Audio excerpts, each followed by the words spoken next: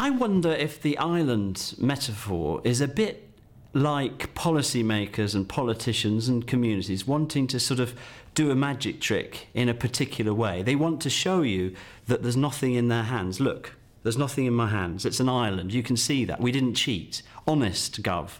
It really works. This is the power station. This is the wood chipper. This is the turbine. You can see the boats coming in. Somebody could count them going in and out. It's just a very physical metaphor for a community. And it's one that's been used a lot, actually, in academic texts over the years for exploring all kinds of social and technological change. So it's no surprise that if you're in an island community, you'll begin to think that the edge of the island, it represents a kind of systems boundary, and so in systems thinking terms you'll naturally start thinking about your life, which begins your sphere of influence is the shores of the island. So I think it's quite natural that islands, we'd see islands moving, small islands that is, moving first in attempts to take quite big steps towards sustainability.